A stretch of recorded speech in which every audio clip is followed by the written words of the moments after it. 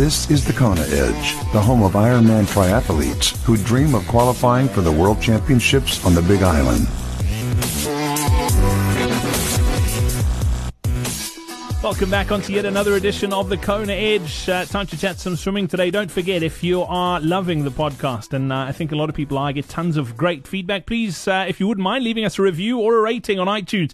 It just helps us get the podcast out in front of more people, and it's growing really nicely, and it's because of those reviews. So if you haven't yet, I'd really appreciate it if you do. But welcoming a returning guest onto the show today, all the way out in Massachusetts, originally from India in Bangalore. Subramani Venkatesh. Subu, welcome back. Nice to chat again. Thanks, Brad. Thank you very much. Subu, yeah. I'm very excited to chat about your swim because out of the three disciplines, this is the one that you've had to work the hardest on, especially not coming from a swimming background. You told us a little bit about how you made the decision that you wanted to swim and do a triathlon, and you just became a student of it. You studied the technique, you put in the hard work. I mean, there were days you were swimming twice a day. It's for someone who doesn't come from a swimming, not necessarily a swimming background, but who's comfortable in the water. It's difficult. It's not the easiest of disciplines to master. That is absolutely right, Brad. But if you keep your mind and if you decide you want to do it, you definitely can achieve this. It's you can learn the sport, or anybody can learn the sport very easily. Only thing is you have to put your mind into it. It's a tough sport. I would agree that it's a tough sport. It's focused on technique.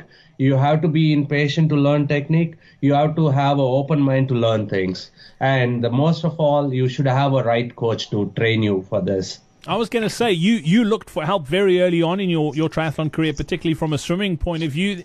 Has that made a big difference to you? Yes, it made a big difference, actually. Would you say that's been the biggest thing that you've done to improve your swim, was to get a coach, or is there something else that you feel you've done that's given you big gains in the water? No doubt, Brad. No doubt about having a coach. That helped me a lot. Yes, I started with a coach. It's a personal coach. I took 5 classes and trained with the coach. From the day one, I started swimming. That's amazing. As far as workouts go, what do you really enjoy doing in the pool, Sue?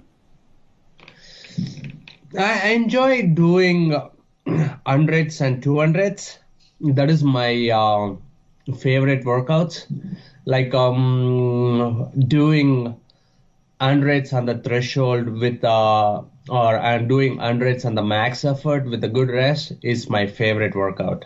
I enjoy every bit about those things. And 200s, like for example, 10 by 200s, the threshold workout, it's my favorite one. Brilliant. Looking at your swim right now, what are you working on? What are you struggling on at the moment? Well, my biggest problem is I don't kick well, and I don't rotate well on the right side. So I've been working on these two limitations for the last 6 weeks now. Are you seeing improvements, or is it frustrating that they're not improving as quickly as you'd like? Definitely, I am seeing an improvement in my speed. I mean, I have done a couple of tests. My coach has done a couple of testing on my swim. I saw a big progress in my swim by 5 seconds per 100 yards.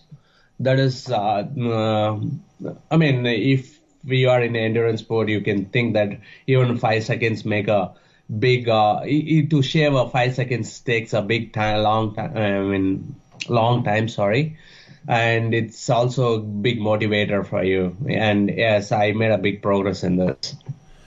So we're starting out in triathlon where you don't have a swimming background. Those first few open water swims are pretty daunting and intimidating. What advice would you give to someone who's maybe listening to this who doesn't come from a swimming background, and that open water swim really just scares them, and that sort of washing machine effect with people around and getting the odd kick and the odd punch? How have you dealt with that stress?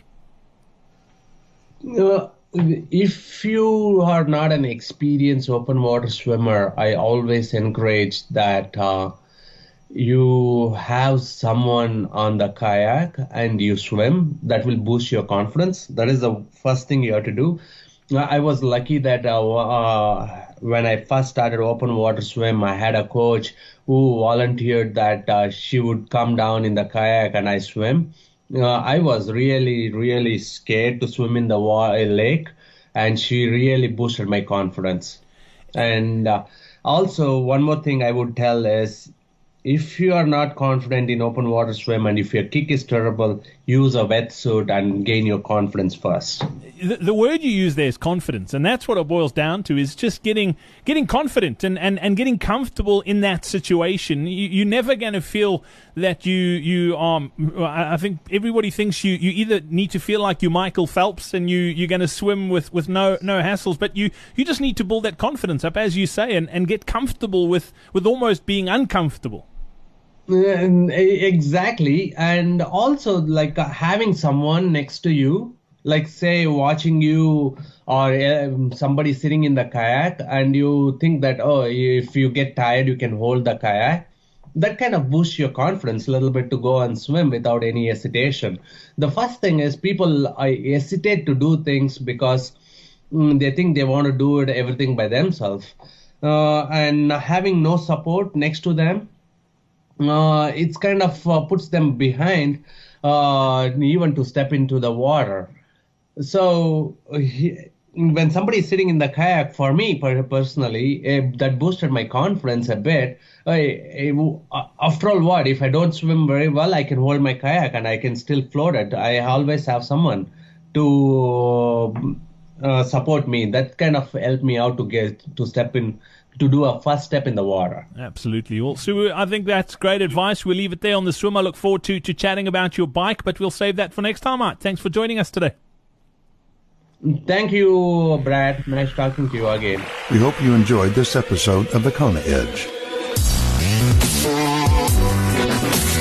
If you want to improve your swim, be sure to check out our next free live online swim seminar.